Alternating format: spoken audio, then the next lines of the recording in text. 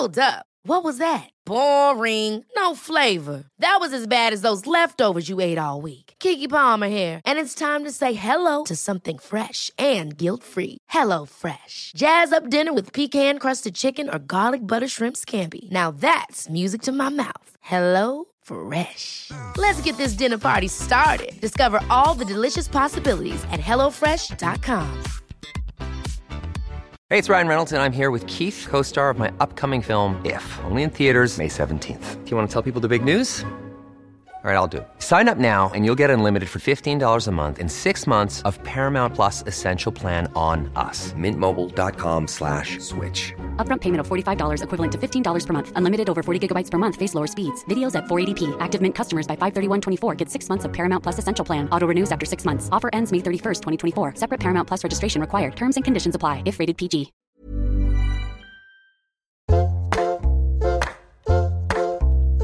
Hello and welcome to Table Manners. I'm Jessie Ware and this is the season finale and we shall go out with a big red bang.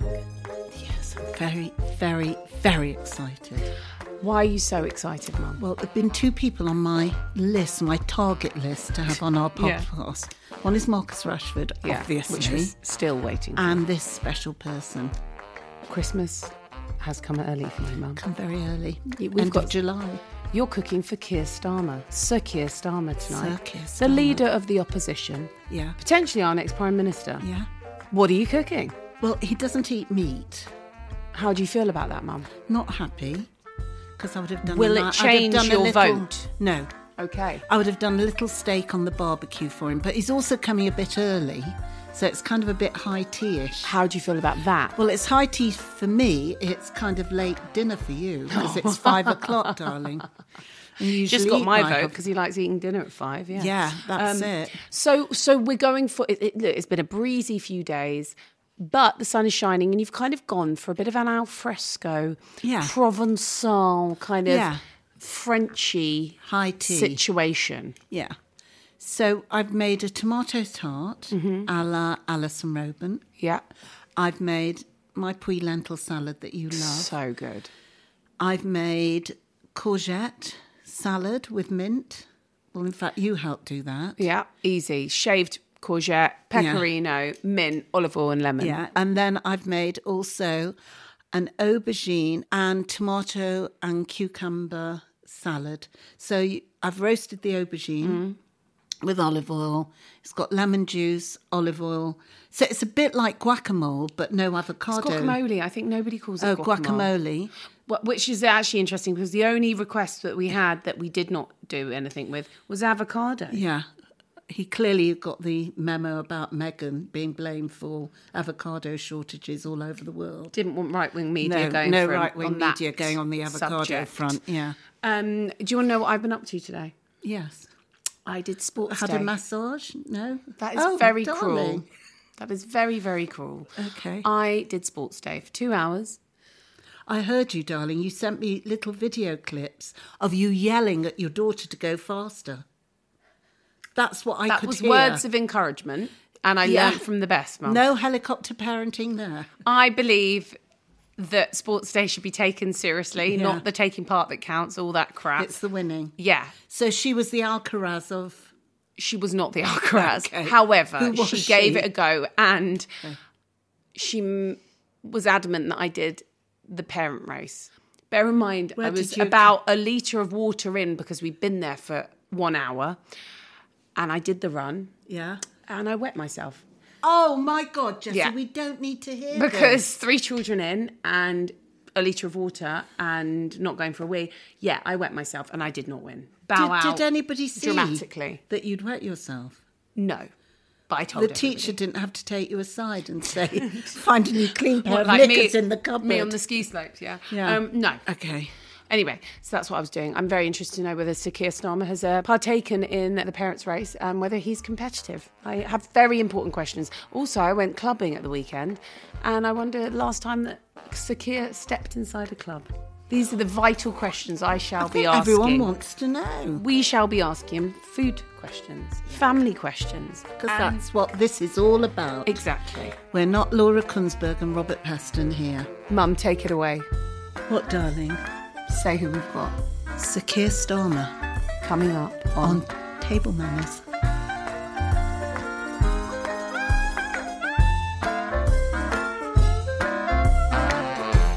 Sir Keir Starmer, you're in Clapham, you're about to get fed by Lenny Ware, and we've got so many questions to ask, mostly food related. Very good. Thank you for being here. No, not at all. Thanks for having me. You know, we've had some other MPs on. Yeah, And, some of your front bench. Who have you had on? Jess Phillips. Oh, yeah, I did know And that. Ed Miliband. Ed came on. Yeah. Oh, fantastic. Ed And was can I just tell you, very flirty. Was he? Yeah. Surprisingly, asked me Right. if I'd like to go naked swimming in Hampstead Ponds. Oh, he's obsessed with wild swimming. I didn't Yeah. realise it was that wild. Well, I think, yeah.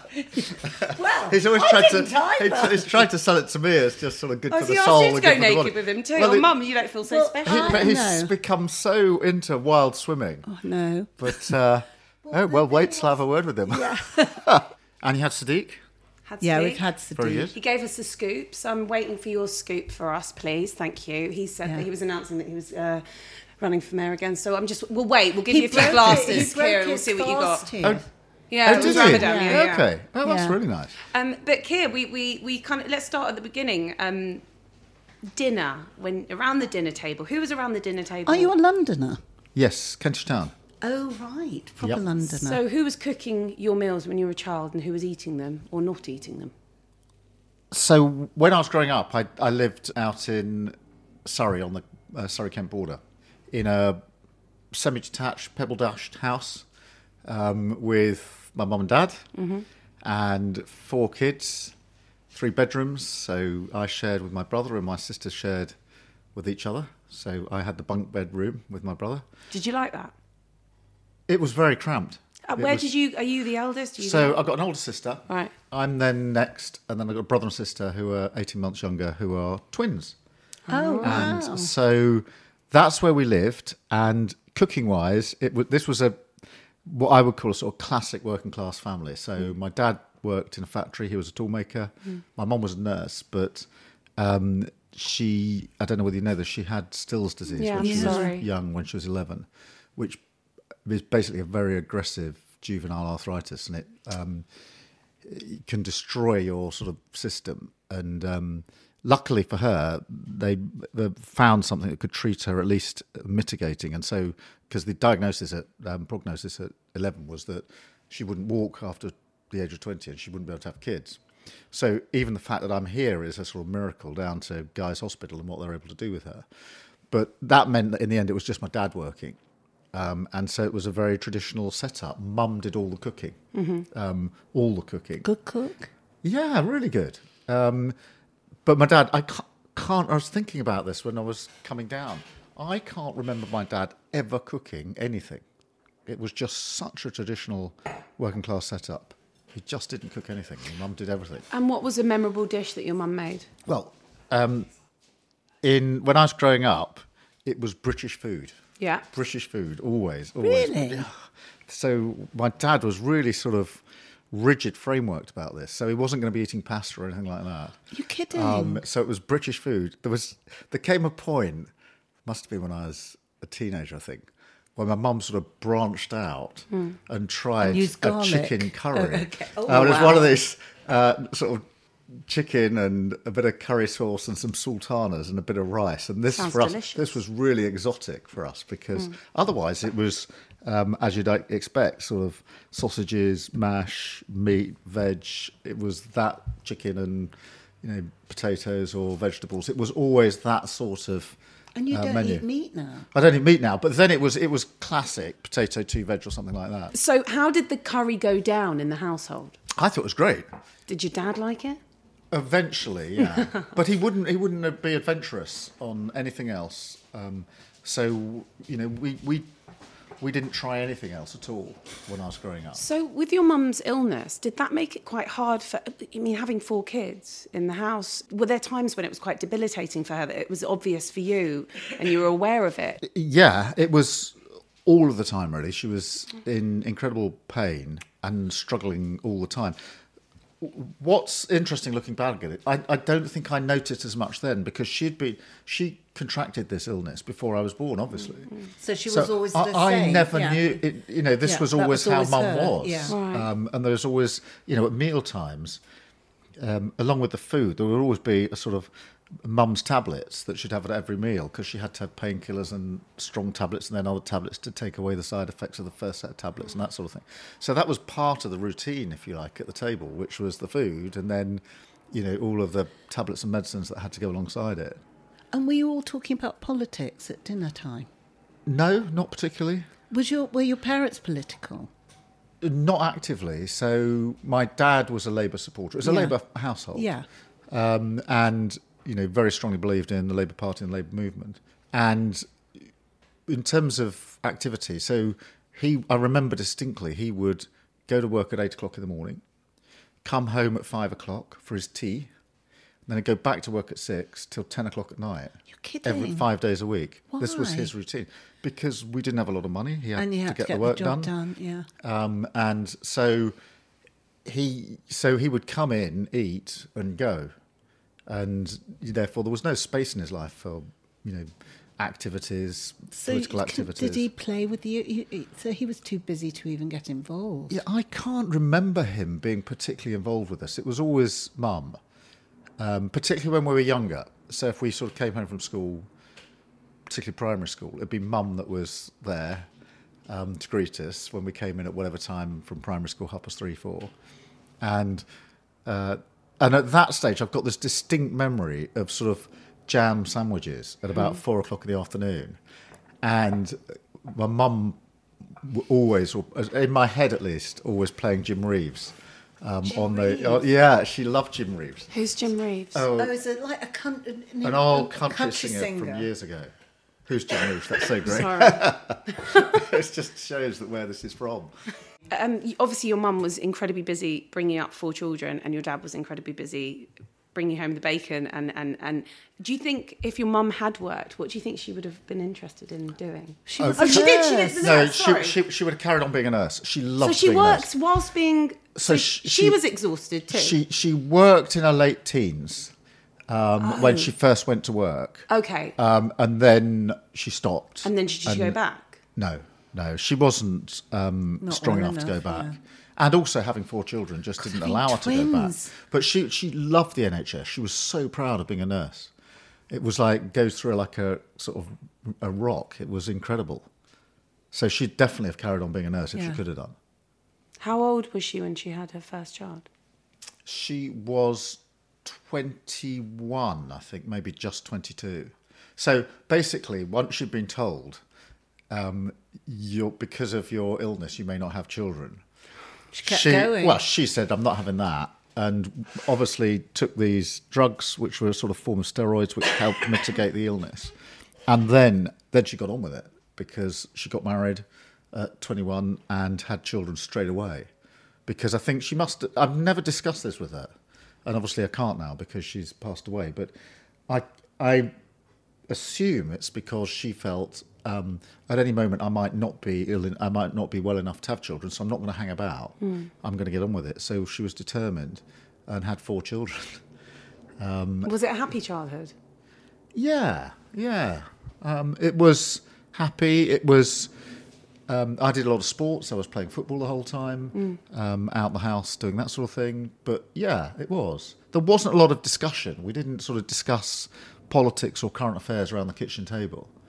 It wasn't that kind of household. So where did that happen? Yeah, when did you get interested in politics? I joined the Labour Party when I was 16, so there was something there, obviously, that got me into politics.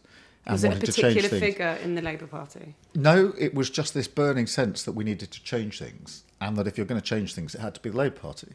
So it just made absolute sense to me to join the Labour Party as soon as I could. Yeah. It was just sort of hardwired in me. But it didn't come out of discussions around the kitchen table. I think it came out of observing we didn't have a lot of money. So I knew, there were times when things were really tough and we couldn't afford to pay all the bills. So we'd have to choose, what wouldn't we pay? And the one we always chose was the telephone, because that was a landline. It was, I think, a monthly payment or whatever it was. And if you had your phone cut off, you didn't have to pay that bill. So it was quite tough in that sense. I mean, not pleading poverty or anything, but it was, we knew what it was like not to have a lot of money. And this goes to sort of food as well, because my mum and dad almost never had anyone around, because my dad felt that people disrespected him because he worked in a factory. He felt this really strongly that people looked down on him. And when people come round for dinner or whatever it is, and you don't know you're meeting people for the first time, you inevitably have that discussion. Well, what do you do for a living? And he hated that discussion, because he felt that as soon as he said he worked in a factory, people sort of went quiet and didn't quite know what to say. Did you feel like that when you were at school? If kids asked you what your dad did? I didn't feel like that, but it's given me something I've held on to all my life, which is a real sense that respect and dignity are, for me, probably the two most valuable and important values in life. And that I think was deep in me, and I think it's what drove me to say I want to be in the Labour Party and to change things. And and that then took me on a different course to my dad, because my dad did his skills education, his technical skills at night school, whereas I got the chance to go off to university. So this was the sort of the opportunity that I was now getting that others hadn't had and my dad hadn't had. Was he clever, your dad? Yeah, he was. Yeah. Yeah, he was. Did he read a lot? He read a lot. He listened to music a lot. He listened to classical music. But there was no chance of him going to university when he was growing up. It was, you're going out to get a job and you need the technical skills to do it. So that's what he did. And but he so wanted there was always it, this, yeah. I don't know, this sense that he wasn't valued because of what he did. And that really burnt away at him. And in the end, stopped them having people around. And then we wouldn't go out to eat. I don't remember ever going to a restaurant as a child, ever. We did go, if we're on holiday. Did you have fish and chips? We're on holiday. We'd have takeaway fish and chips on the birthday of any of us. Okay. And that would be takeaway, bring it home. And then when we're on holiday, we went to the Lake District every year because my mum loved the Lake District. And so we always went there. And we would then occasionally eat at pubs, sort of pub food in the evening. But beyond that, never. I mean, I honestly can't remember going to a restaurant with my mum and dad. Do you still like fish and chips? I do still like fish and chips. Vinegar on? Vinegar, definitely. Okay. Yeah. Very important. But then, so I then got the chance to go, on a journey that took me away from that sort of small town working class base to Leeds University, which was an incredible journey. And one of the speeches I gave the other day was about smashing the class ceiling and breaking the link between where children and young people start in life and where they can get to. And too many children and young people are still, their future is determined by the earnings and income of their parents rather than their own ability. It's true. I mean, this is a moral mission like none other. But for me, I was now starting a different journey, which was off to university, which was fantastic. And so, it was eye-opening because you go from a small town to a city. I've never really been to a big city like this before. Leeds is fun, I'd got as far as it? Croydon in South London. Poor thing. But I hadn't got to a city like Leeds. And so suddenly you're, this is a big city, it's diverse, there's lots of things going on. And suddenly my horizon for food just expanded massively. Where were the restaurants or the places that you were going out and eating? Indian restaurants. I'd never been to an Indian restaurant. This was fantastic. Yeah. Chinese restaurants, curried chips. Curried chips. Leeds. I remember the first time I ever tasted curry sauce on your chips. Curry sauce on your chip. But that's quite a northern thing, isn't it? Yeah. Yeah, it's not southern. But it was such a, that sort of journey, opportunity, social mobility, call it what you like. But it was suddenly my world was opening up, and that included food because of the fact that we'd always eaten pretty traditional Did you live in a British hall food. of residence? I did, yeah, to start with. And did you, and then you shared a flat? Then I shared a flat for the So second can year you and third cook? year. Yes, I love cooking. Do you? Yeah. What was one of your university delights that you would offer up to your friends? I don't think delights would be the word. We had 6 of us in the house, and we had a rota where each of us cooked one night in a week for everybody else, and we sort of. Oh, you had a collectively- rota. Was it all blokes or? No. It feels it very was democratic. Yeah. It's like, 3 blokes, 3 girls in the house. It was all studying the same thing? No, different things. So I had one of my very best friends who was studying law with me. And then there was one person I'd been at school with, then various others that we sort of connected with as we went on the journey. But, as for the food was cheap as chips food, because the most important thing was that the ingredients had to be cheap, because you're a student, you didn't have much money. And it was, chili con carne or coronation chicken. Right. Oh, that sounds quite chili fab. con carne. Yeah. When did you give up meat then? I gave up meat probably about 25 years ago. So after university, I gave up meat. Why? As a matter of principle. Okay. And that's why I struggle with it, because I love meat. Oh, do you? Oh, God. I love it. God, you really are principled. So, I wouldn't be that principled. But it's... and to start with, I gave up fish as well. But then I went back to fish because I found it too much to lose. But then I got together with Vic, my wife. She's been proper vegetarian in the sense she doesn't eat meat or fish, and she did that when she was 8 or 9 years old. So no chicken soup on a Friday night? No chicken soup. So Mock chicken soup. It's very Mock good. chicken soup. Yeah. Tell me about it. Try it one day. It's nice. It's good. So how do you make it? Well, she does it with just a sort of mixed Vegetables. thing. And Matzo then balls? We've got Okay. And then we've got 2 children. So our boy is 15 and our girl is 12. Do you cook meat for them? So our girl has never in her life tasted meat or fish, because Until she gets to university. Well, this is the she's thing. having that chili con carne. so as soon as what we said to the kids was, by the time they're about 10, it's up to you. Yeah. We don't have meat or fish in the house. We don't cook it until they're about 10. Obviously, they're just eating. Oh, with I've us. got veggie friends who've always cooked meat for their children. Yeah, so we never did. And then at the age of 10, we said, you can do what you like. And our boy said, great. So he orders, the moment we go out, there's a Deliveroo for Kentucky Fried Chicken or McDonald's. So he's taken full sort of liberty with the license to do what he likes. When you go out, he orders it. No, he will order meat. In front of you? Or is this, Yeah. Oh, right, No, okay. we're not bothered by that. And you just smell it and Which think, is great. oh, wow. This goes back. So if you give up meat or fish on a matter of principle, you still sort of hanker That's after terrible. it. And so when he brings it in the house, it's like, Do you do any of the kind of substitute, like will you do the this bacon or something like that, and you'll do the seitan or the kind of Linda McCartney. Yeah, we do all of that. The corn sausages, Yeah. The Beyond Meat burgers, which are really good. Yeah. Really good. Yeah. I mean, quite a lot of the time if we're cooking, we don't bother with that, because if you're doing pasta or something like that, you don't need to. But What's the veggie food like in the House of Commons? the food in the House of Commons is pretty, it's nothing special. Really? Yeah, I thought it was quite... Somebody needs to set up a really nice sort of restaurant Jessie. or takeaway in Maybe the House this of Commons. is where- Seriously. Well, Table listen, manners. I keep saying- Mum, you're about to go into retirement. Maybe you should do that. Yes. a really nice salad bar, a fresh salad bar or something. But you don't even have a fresh salad bar? No.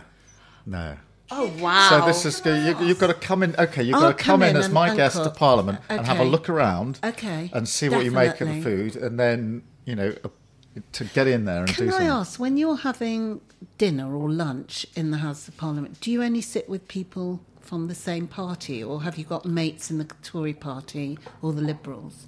Or is it do like yours- quite it's cliquey? tribal? Yeah. No, there is almost never a slot put in my diary for lunch, and therefore there isn't such a thing as a lunch break. Therefore, I'll be eating on the move or between meetings, etc. But the second part of your question is really interesting, which is, is it all tribal? Yeah. For some people, it is like that. Not Yeah. for me, because I think I came into politics later in life. I'd done other jobs. Yeah. I'd been a lawyer. I'd So run you'd the Crown sit next to Prosecutor's Nadine and have your... Well, I'm not sure about that. But there are Tories and other MPs that that you I quite get on like. perfectly well with. Well, that I would lovely sit lady down- who spoke about Harriet Harman last week. Yeah, she was really good. Wow, Yeah, wasn't she yeah. fabulous? Yeah. Yeah, and when in the middle of the really fierce Brexit debates, I was leading for our party on it. So in the middle of the debates, and my dad was dying, and it was awful. And so I'd have to sort of be in the middle of this debate and then leave that at the end of the debate and then get a train down to the hospital it was in. And it was the first time I had that very intense public person, private grief going on. And 2 or 3 of the Tory MPs reached out to me, particularly when he died. And that sort of thing, you can't ever say there's such tribal politics that we can't get on and do things together or talk or have coffee or eat if we had time. So, you know, I'm not a great believer in that, you know, divisive politics. Well, we were thinking, Jessie's been thinking about how divided our country is at the minute. Well, it's more about that, the culture wars and just kind of how it feels so polarising, and particularly for my generation, it just feels like, everyone's got an opinion, and I feel like the right really use marginalised groups such as immigrants or queer people, trans people, to really use them as pawns to kind of... And how do you feel? Do you feel exhausted by it? You feel responsible. I feel responsible, particularly I have a huge queer following, and I feel incredibly responsible when I'm speaking to you, the leader of opposition, to kind of, how do I phrase one question to you when this is about food and family, and there's so many questions that so many people have. I think you're the first person when we've mentioned you were coming on, and everybody had a question for you. Oh, that's great. Every single person. Good. That's really good. Not all that friendly, Keir. Yeah. That's absolutely you can imagine. Understood. Yeah. No. You know, that's completely understood, and you know, and so it should be. You know, there's always going to be that combination of people who support what you're doing, want to challenge what you're doing. How do you unite everybody when it feels so polarising? And how do you talk about respect and dignity being so important for you, and like how do you please everybody? You can't please everybody, right? No, you can't please everybody, but you can. What Jo Cox, who was a fantastic friend and MP, came into Parliament on the same day as me, and you know, just a tragic story. But obviously, she did her maiden speech when she said we've got more in common than that which divides us. That is so powerful and so meaningful, and I think that amongst the reasons the Conservatives have gone into this toxic space of divide. Culture wars is because they haven't got a record that they can stand on. They haven't got any leadership that they can really believe in, and therefore they've gone to this divisive place. And that relies on a politics that says, let's find the points of difference. So if you and I are going to have a conversation, let's find where we don't agree, rather than trying to find what we do agree on. So it becomes an echo chamber, and then we have to break out of that because it's exhausting. It puts people into camps they don't really want to be in. They entrench in those camps. And it means that there's a sort of collective lack of sort of belief in politics as a force for good, because everybody just goes further and further to one side or other in the debate and just shouts at each other or shouts past each other. So nobody's listening in this. It's very corrosive for the idea that I really believe in, which is that politics ought to be a force for good. So we have to find a way to get through that. And there are, I mean, this is going back to the thing about different MPs. After Jo Cox died, Theresa May joined the sort of campaign around loneliness, which was one of Jo's sort of themes, on a cross-party basis. So there is the ability to do that, and we desperately need to get back to that. I mean, Keir, it's such a task that you have on your hands, and I just don't know where you start. Like, when, if you get into power, where do you start? Like, what do you start with? Immigration. Does it not feel rather... Daunting. I mean, you can't... Yeah, daunting. And why do you want to do it? Because I want to change the country for the better. I absolutely passionately want to. Do you think about the impact on your kids and... that they're going to be followed by horrible right-wing press trying to bring you down or trip you up, or it's a journey, as all these things are. I didn't come into Parliament to be leader of the Labour Party or to become the Prime Minister. I came into Parliament in the hope that Ed Miliband would win the 2015 election, and I might just about become the Attorney General or something in his cabinet. So this wasn't something... And the election, getting Labour into government, is not about me. It's not about me going through the door of number 10. It's not about my shadow cabinet becoming the cabinet. It's not even about the Labour Party. It's about the country. It's about taking the country forward. So that's where I sort of come from on it. And that drives me forward. And I know there's tough things, and we'll have to do tough things and make difficult decisions. And I try not to get ahead of myself. But what you touched on there, one of the things that I'm most worried about is the impact on our children. Mm-hmm. Now, we've been as protective as I hope we can be, so we never name them in public. We never have promotional photos done with them. And will you Obviously, continue to not do that when you're if you're prime It's going to be hard. yeah, it's going to be hard. I mean, obviously we're out and about with them, and so people know who they are and they see them. But by and large, that's been respected and protected, so that they can get on with their lives. I do worry though, because our boy was 15 the other week, so he will. I'm assuming the election is next year, either May or October. He will be 16. And our daughter is 12, going on 16 or 17 already. She will be 13. These are really important ages, and it will have an impact on their lives. And I'm worried. Have you spoken? I mean, who's had, if you make it to number 10, who's had similar age groups in there? Because Tony Blair's were younger. Bit younger. Bit younger, and then Ed's were a little bit younger as well. And Boris has got so many that we don't. I mean, he's got a few in every. So decade. I don't know. I can't remember now the age of David Cameron's children. They were when he younger. got They were into quite it. They young, were and then younger. he sadly lost a child as well Yeah, while he yeah, was in. yeah. But like today, Jessie's been in the sports day with the mums race. Are you participating in sports days and things like that? Not anymore. But Why that's not? Football because- injury. No, because how old are your children now? 6, 4, and 2. So what happened to us, and I think this happens to every parent, is you lovingly walk the kids to school and pick them up. And I used to make a real habit, however busy I was, to try and make sure that several days a week I was there at the school gates, because I do not want to be that man, and it is usually men, who say in years to come, I wish I'd spent more time with Yeah. your kids. If you want to spend more time with your kids, spend more time with your kids. But there does come a point, and it's going to come, I'm afraid, probably the last year at primary school, where certainly our kids said, "Oh, can you just drop me at the corner, Dad?" And because they're growing up, and the idea of me pitching up to now secondary school for them would be something that would, that's just They'd a have a no-go. heart attack if you were- They do not want me there on sports day. I'll This is still be coming, I'm afraid. It's coming. No, Jessie. I want to know, you've got teenagers, they must be politically minded, or are they completely kind of just don't want to know about it? Do you have debates with them around the dinner table? Is it a very different situation than what it was Just say they when you were wanted growing to up? join the Conservatives.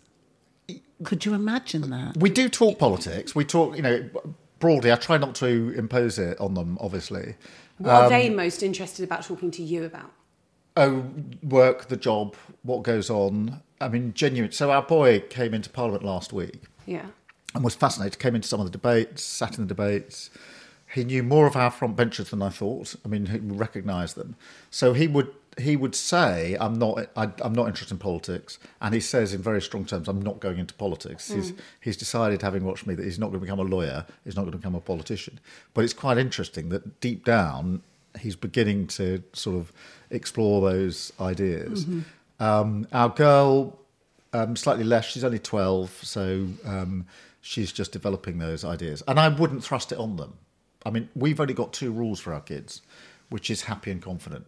So we wouldn't say they've got to go off to university, they've got to become this, that or the other. We genuinely just want them to be happy and confident. Yeah, I mean, that's all you want, right? It's, and kind, maybe, add kind. And kind. I think I've done all right with you then, darling. Yeah, very Yeah. good. You're quite confident and you're happy. Yeah, doing great things. I'm doing okay. Yeah. I'm now Fantastic. terrified about my children and being happy, confident. No, but and congratulations on everything you've achieved. I mean, it's incredible. Thank The you. music stuff is Thank you. through the roof. Trying. Let's talk about music, actually. I went clubbing Yeah. at the weekend. I want to know last time you went clubbing, Keir. Oh, gosh, I can't remember. You're into me. I've really enjoyed your Desert Island Discs. Oh, yeah. Well, it's I'll tell you a very funny story about that. Because obviously what I tried to do was pick songs that meant something to me on the journey. So Jim Reeves was the first one because it reminded me of my mum. I went through classical music, Northern Soul, I love, Orange Juice, Edwyn Collins, that sort of thing. But I ended with Stormzy, with Bridge Over Troubled Water, which I think is a beautiful song. It was actually a Grenfell tribute song as well, and it's beautiful. And our kids are quite into Stormzy, particularly our boy. And so it was something that Have you ended met it. him? No, I haven't, although I went to his record company and they played me his latest album, which is really good, really, really good. And he was sort of texting them at the time saying, what does he think of it? What does he think of it? So I haven't met it. But so I chose that as my final song. And that's fine. And then I was at a pub. This was about 6 months ago. And just with Vic and a couple of friends of ours, so just, very social. And some guy comes up to me at the bar and says, "You're a fraud." And I said, "Well, no wonder we don't vote for you. You're a fraud." I said, I'm with my wife. What are you talking about? He said, "Desert Island Discs." And I thought, of all the challenges I've had on our politics or policy, this guy's actually challenging me. He said, your music. No, he said, "You don't listen to Stormzy. You're not being honest." And I said, "Did you listen to it?" Because I wasn't saying I listened to Stormzy. I was using records which told a story or reminded me of bits in my life. But it was so interesting to be challenged on. Is that then when you made the call to the label to be like, "Can I go in and listen to Stormzy's new record, please?" No, but was it the press team being like, "Quick, you must go and listen"? So interesting. Are people often rude to you? Do they come up when you're out and say, "Oh"? By and large, people are really positive. Good. And that is great. But, it can go either way, but by and large. And I'm still in the relatively lucky position. I can walk down the high street, without too much aggravation. Those things change. How do taxi drivers treat you if you get in a black cab? Yeah. Because they've always got something to say. They're not big fans of Sadiq, I have to say. No, well, I now have to have you can't go in a black cab. A police team with me every time I'm out, so that you've makes not for a been in different black. lifestyle. Thank God for that, then. So I haven't been. But please report back. Yeah. No, but you know what black cab drivers are like. Should we eat? Yeah. Oh, God. I mean, you must just be exhausted. It's busy. Do you think it will be even more full on if you get into number 10? Yes, it's really hard. And, again, that's just the way it is. But that's then it's a question of trying to ensure that we find time. So I'm really, really clear. I will not do, unless it's absolutely urgent or a special reason, I won't do a Friday night event. So at 6:00 we'll go home and we will be as a family home on a Friday night together. Vic's dad comes over sometimes. He's 94 and so he comes to us at the weekend quite a lot. For people that don't know, your wife is Jewish. Yes, she is. Yes. Yeah. So her Friday... family are from Poland originally. And so Friday nights is Shabbat. Yeah, so we do, particularly when our dad's there, we do prayers, etc. But we're all in, and we want, and I want that to last for as long as it can because the kids are in and that sort of thing.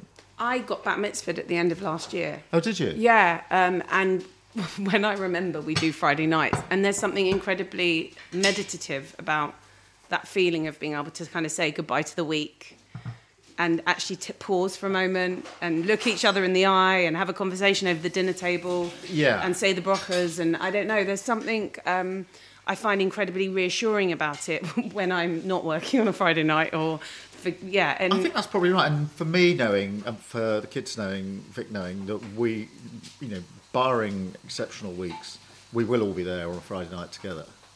It's a sort of rock in the week, if you like. Now a lot of it is spent arguing about if we're going to get a takeaway, what we're going to get, or all the rest of it. But it is really nice and special.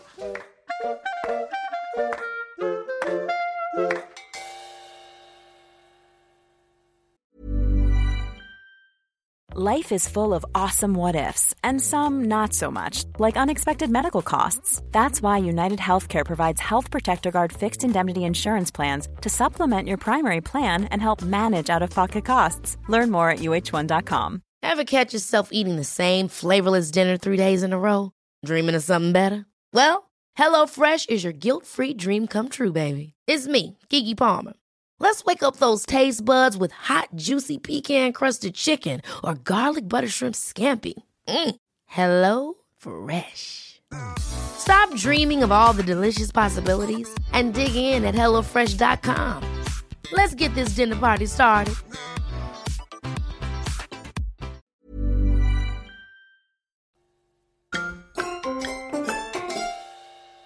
Oh, look at this. Mum. That's purple prawns. Okay. Right. So yeah, speak, Mum. You tell. That's Keir a what tomato tart. Lovely. That's purple prawns, like just garlicky prawns. It's like guacamole, but no avocados. Yeah. You don't like avocados. No. What's that about? Just the taste and the texture. So it's guacamole and avocados and bananas.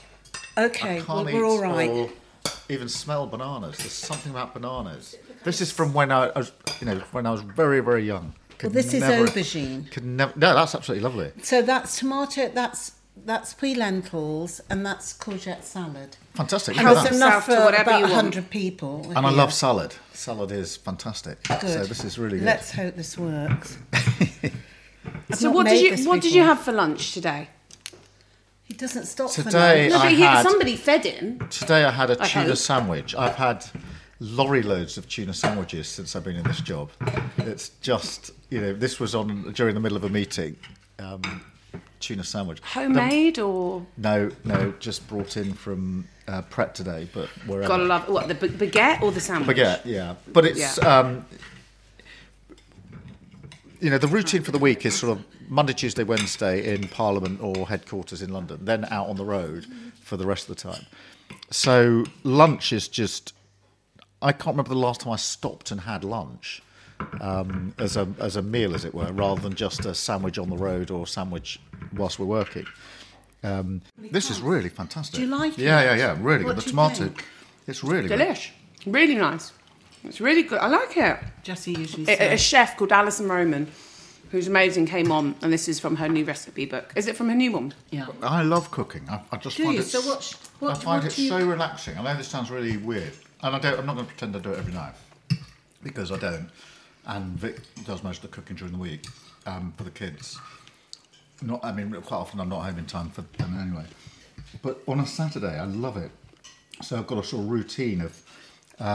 There's Craig Charles to Radio 6, Six Funk music. and Soul. But it's 6 o'clock. His So show starts. good. I love it, and it's just this. So that's the point at which I'll sort of go into So the you're kitchen. not listening to Dad Ringers?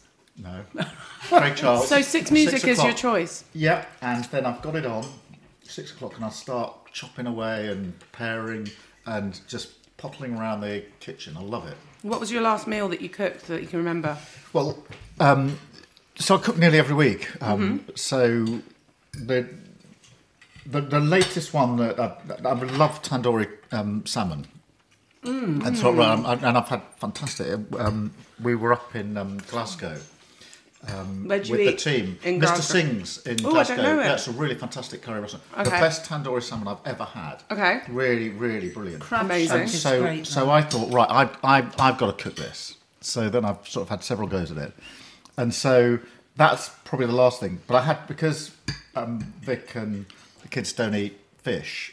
Gosh. So we got these corn pieces, which I also did, tandoori. Like paneered, is it almost? It's almost like, it's chicken. It's intended to be sort of Okay. imitation chicken. So And is it nice? yes, it's good. Yeah. So, and there are other dishes that I love doing on a Saturday. The problem I run into is I want it to be as different and as elaborate and as experimental as possible, because that's part of the enjoyment is seeing what it's like, different ingredients, etc.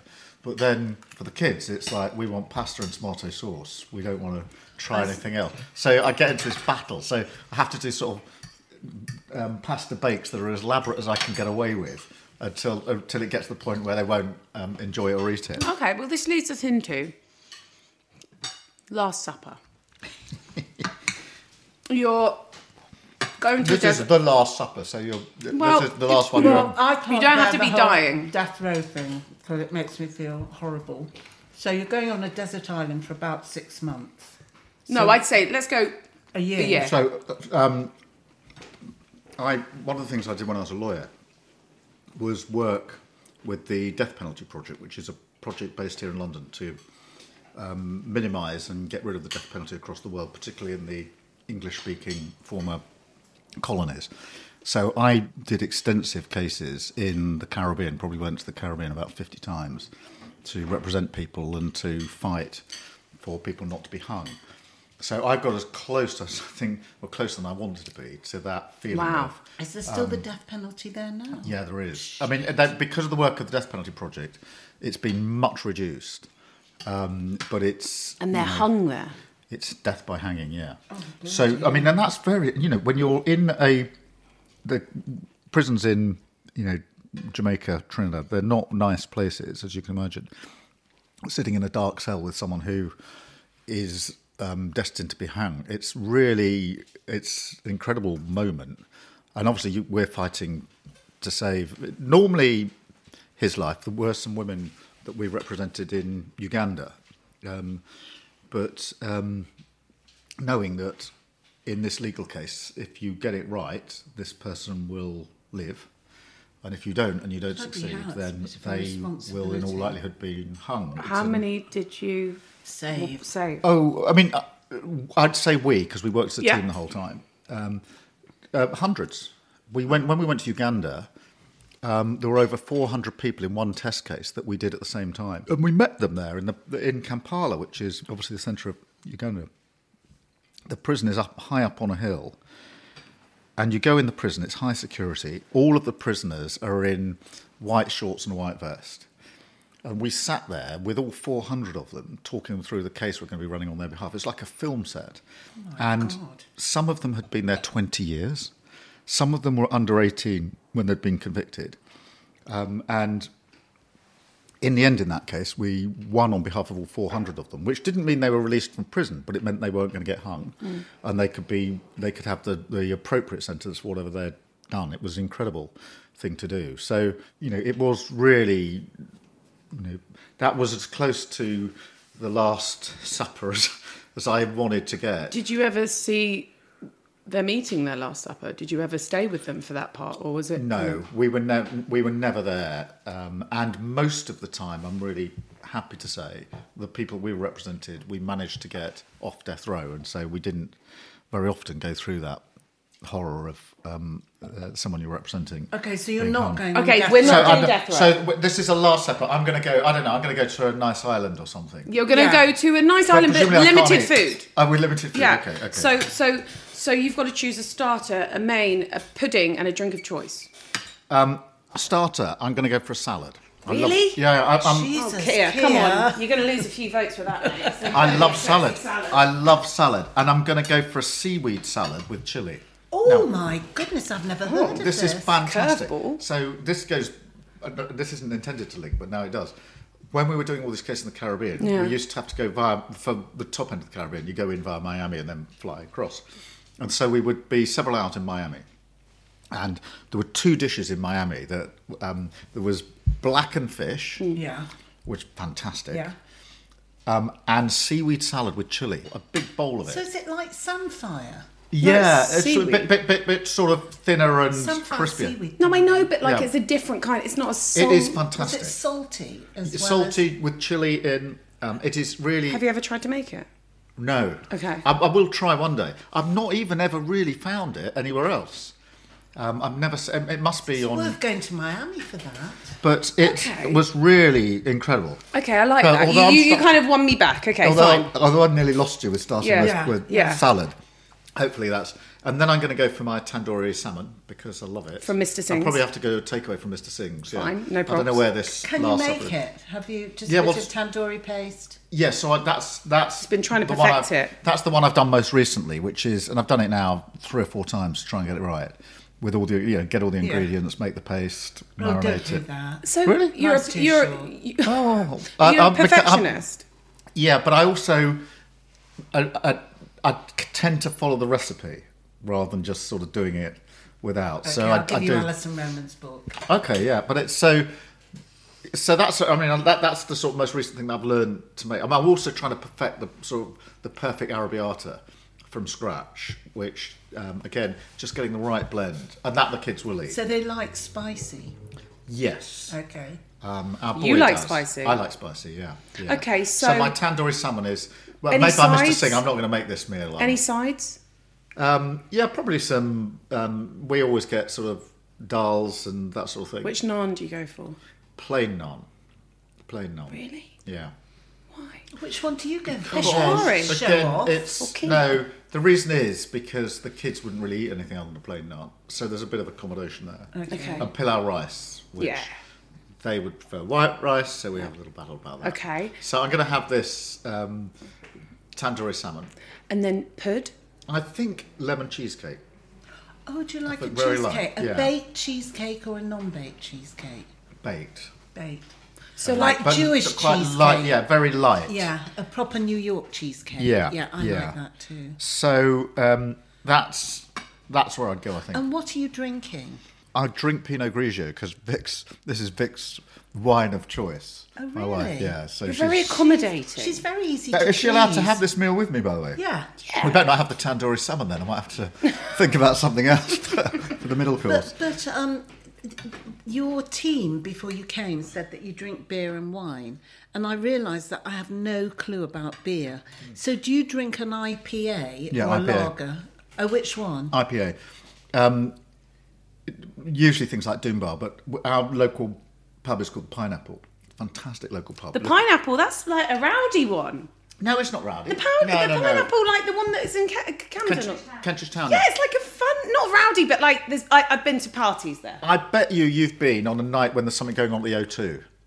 Because it's a sort of stop-off point on the way. No, the I've Forum. been like, the pineapple's like a fun one. It is. I'm not saying it's not fun, but it's do they have more a music? sort of local. Like when I was in Man Like Me, that they were a Camden-based band, they'd always You have don't like have the afters at the Pineapple. Pineapple, yeah. Interesting. Okay, so what do you drink there? They've got an IPA called Pineapple, which is really good. Which is And who makes it? Which brewery? I don't know actually. Okay. See, I know nothing about So beer. the only time I deviate from drinking beer from IPA is if I play football and it's a hot day. You kind of got to have a cold lager because it's just I don't know. It's just one of those things that just goes with it. But white wine. I drink red as well, but Vic doesn't drink red. How easy is it to switch off from trying to become the leader of this country? Really hard. And sometimes, if I've got something going on, I find it almost impossible. And then that's really hard for Vic and the kids because it's obviously I'm distracted and I'm only half listening, I'm not engaged. And it's a really bad thing, but it is very difficult. So if I'm doing media in the morning, for example, I did Laura Kunzberg this week. Was that fun for you? Is it ever fun? Well, the interview was 25 minutes or something, but the amount of time So that goes intense. into, and then so that means that the Saturday evening before is just completely distracted because I'm thinking about it, and then that is really frustrating for Vic and the kids because it's obvious that I'm sort of half detached from it, and even if I'm in the same room as them, and the kids joke and say to each other, he can't do two things at once when they're trying to have a conversation not like with me when Mum. I'm trying to sort of look at something for the morning. We wondered how you manage, because we've got a majority quite right-wing press in this country. I mean, there's only two papers that I think that are supportive of the Labour Party. How do you manage that? Well, the first thing is I read all the papers every day. Yeah. We get them delivered. So I go God, through... how long does that take? Well, I say read. I look at each one Yeah. to see what's the lead story, what's the editorial, what are the sort of interesting bits and pieces today, what are they saying about us, what are they saying about me. Do your kids get fed up when they're mean about you, or someone's Do you been think rude they're to quite you? protected to not know about that? They're a mixture, a really good mixture of being protective, but also, bringing me back down to earth the whole time. Good. And I'll give you just two examples of that. So last year I won the Spectator Politician of the Year award. So that's, Spectator. thought This of. is, Yeah. and they gave me a framed certificate, which I then took home about 10 o'clock at night. And our boy is sitting on the settee with his feet up watching telly. And I came in and I gave it to him and said, "What do you think of this?" And he looked at it. And then without really taking his eyes off the telly or his feet off the settee, he passed it back to me and said, "How'd you blag that then?" Oh, my goodness. It was just fantastic. And the other one was our daughter. This was a few years ago now, when she said, "What time are you going to be home?" And I said, "Oh, I'm going to be late tonight, I'm afraid." "Why? What are you doing?" "I'm doing a fundraising dinner." She said, "Oh, what's that?" I said, "Well, it's a dinner where people pay money to hear somebody speak." And she said, "Who's speaking?" And I said, "Me." And she said, "Why would anyone pay to hear you speak?" And it was like a slow motion sort of car crash. You could almost sense where she was going. And now she'd do it to be cheeky. But then that was just this incredulity. It's a really fantastic leveller. So the moment I walk through the door, I've got to be dad. I've got to be dad. And I love that. That's great. And that's as it should be. How do they ever go, Dad, so-and-so says you're being a dick on this, or like, so-and-so says that you really are being mean about this. Like you know, have they ever brought home politics? Because in the playground, people talk, parents talk, like... They don't. They don't. I mean, now, and this is nice, lots of people come up and want a selfie and that sort of thing. And they get really fed up about that, particularly our boy, because if I walk down the high street with him, he wants me to be with him, not constantly, being stopped and having to talk to other people. And that's trying to find that space with them is quite hard sometimes. And there's no end of people who say, I can see you're with your family, so I won't interfere, and then sit down and have a sort of 20-minute conversation. Aren't you, really? Yeah, but that does, they get a bit fed up with that. Do you go to parties at Downing Street? Have you been invited? I've never been invited to one of the Downing Street parties, no. You're kidding. Thankfully, particularly the ones during COVID. Otherwise, I might not be sitting here. No. I think all Prime Ministers make a habit of keeping leaders of the opposition well away from Downing Street. Yeah. It's a bit mean. Yeah, I mean, I've obviously been there, but not... Have you been inside? Yeah. And what's it like? It's a working... I mean, it's a fantastic building, iconic. What do you think of the recent decor? I haven't seen that decor. Right. You haven't been close, yeah. Rishi might have changed it. Oh, Rishi probably has. Maybe he likes Yeah, I their thought there was style. some story about it had been changed, but I don't know. What a waste But of anyway, I money. haven't been there. I would like to know where... You've talked about the pineapple. You've talked about Mr. Singh's. Are there any go-to spots that Sir Keir Starmer couldn't live without? Any, like, local restaurants that you absolutely adore? Yeah, there's a Italian called Rosella up the road, which is run by a friend of ours, and it's fantastic. And if we're not eating at home, we'll sometimes go there on a Friday. And again, that's where Vic and her dad can get together, and where her sister will come with her daughter. So that's just a really locally based, straightforward Italian restaurant that is probably our go-to if we're going to go out. There's also a really good curry house up in Highgate. Where do you get your fish and chips now? The nearest place now is just in Highgate. But fish and chips, if I'm getting fish and chips, I wouldn't normally get it as a takeaway because Vic's not going to eat it. Our daughter's not going to eat it. So that would be more when I'm on the road with the team. Oh, yeah. If we're staying over in a hotel or something like that. But it's good fish and chips, hard to beat. Would you like a bit, Keir? I will do, yeah, please. That looks fantastic. I hope so. Really fantastic. Just a small bit for me, please. Okay, like that? Yeah, I mean, I almost never eat desserts. It's just... Why? I don't know. I'm not particularly sweet-toothed, so I just don't. It's pavlova, made with nectarines. I'll have that one and then you peaches. have a more beautiful No, one. I don't mind. That's I'm fine. So I very rarely make dessert. I mean, because it's not really my thing. At some stage, I do want to try and get into bake. Everybody says baking is a I'd really like good thing to to as get well. into. Well, I guess if you like cooking and it's kind of, you can switch off when you're doing it. Yeah. I just find baking quite tedious. I'm really bad at it. Right. But why not? And you're a perfectionist, so you could master, like... Yeah, I feel like it requires I'll give it a go at some attention to stage. detail. It's better, that one, than this Oh, I one. honestly don't mind. I do.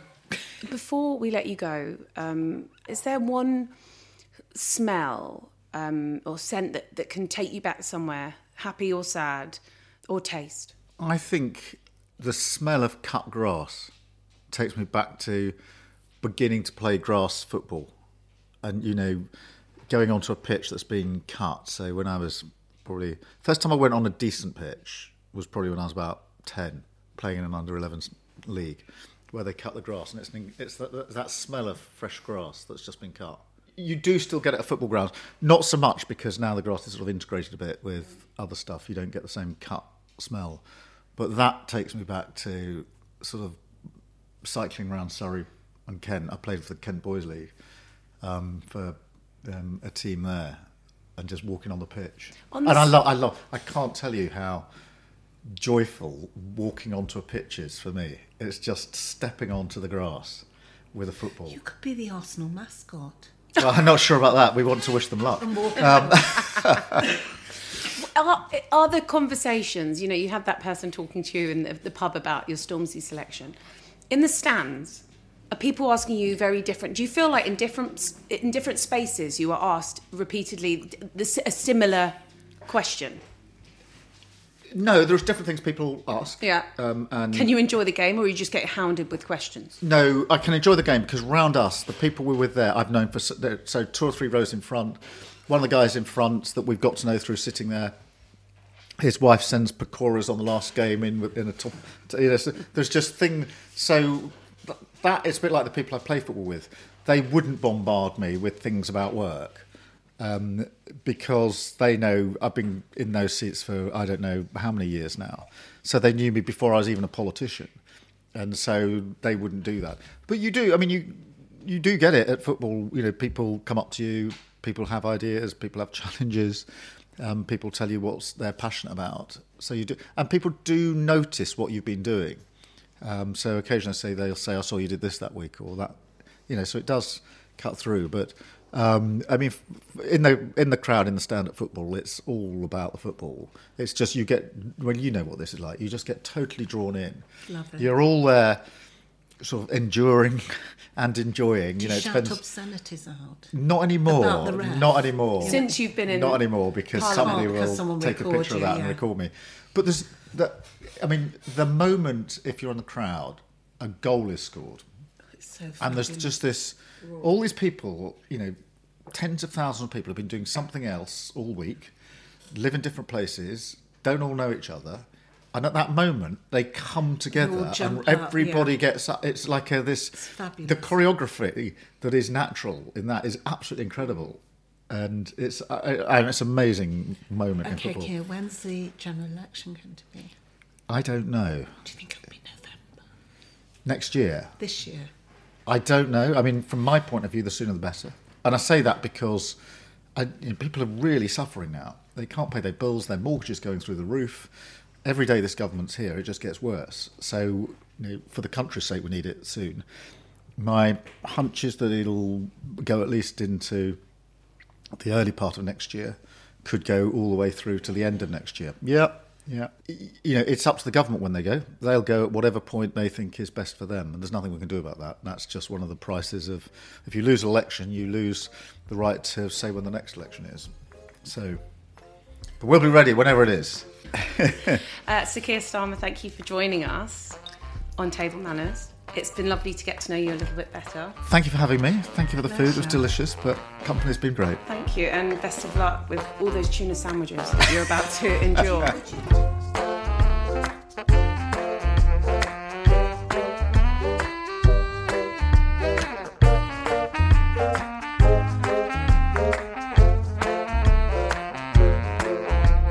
Well, I thought he was absolutely charming, but such a strong sense of public service. And responsibility. I mean, I felt when he's talking about the Stormzy song, he should be heavy as the head that wears the crown.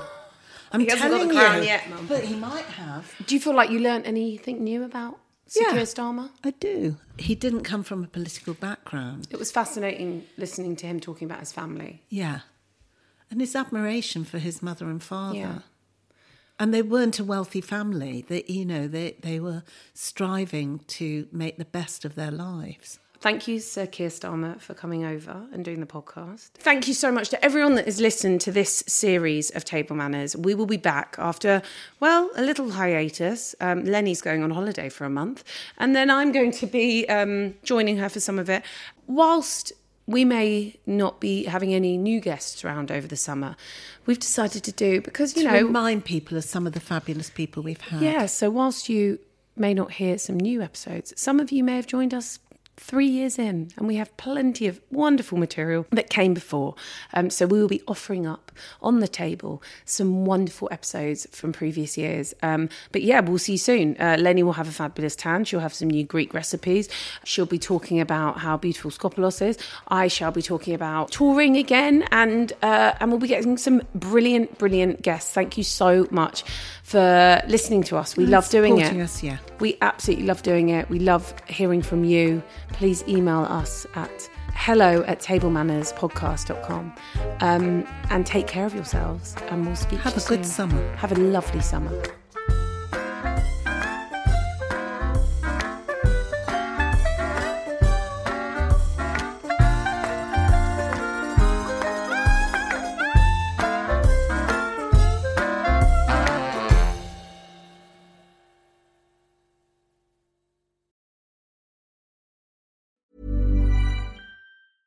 Ever catch yourself eating the same flavorless dinner 3 days in a row? Dreaming of something better? Well, HelloFresh is your guilt-free dream come true, baby. It's me, Keke Palmer.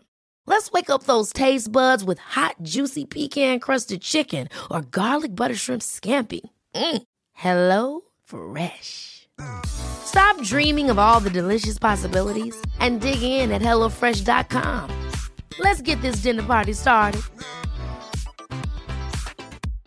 When you drive a vehicle so reliable it's backed by a 10-year, 100,000-mile limited warranty, you stop thinking about what you can't do and start doing what you never thought possible. Visit your local Kia dealer today to see what you're capable of in a vehicle that inspires confidence around every corner.